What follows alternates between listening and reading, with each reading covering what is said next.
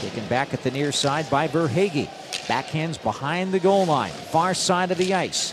Kept in by the Panthers. Tkachuk behind the net. Centering feed. They score! There's Carter Verhaeghe getting it back from Matthew Tkachuk behind the net on a little turnover as the Sharks watched it reverse back behind the goal line, and Tkachuk wastes no time, gets to Verhaeghe to tie the game at 9:48 of the period. It's the second frame. It's 1-1 here in Florida.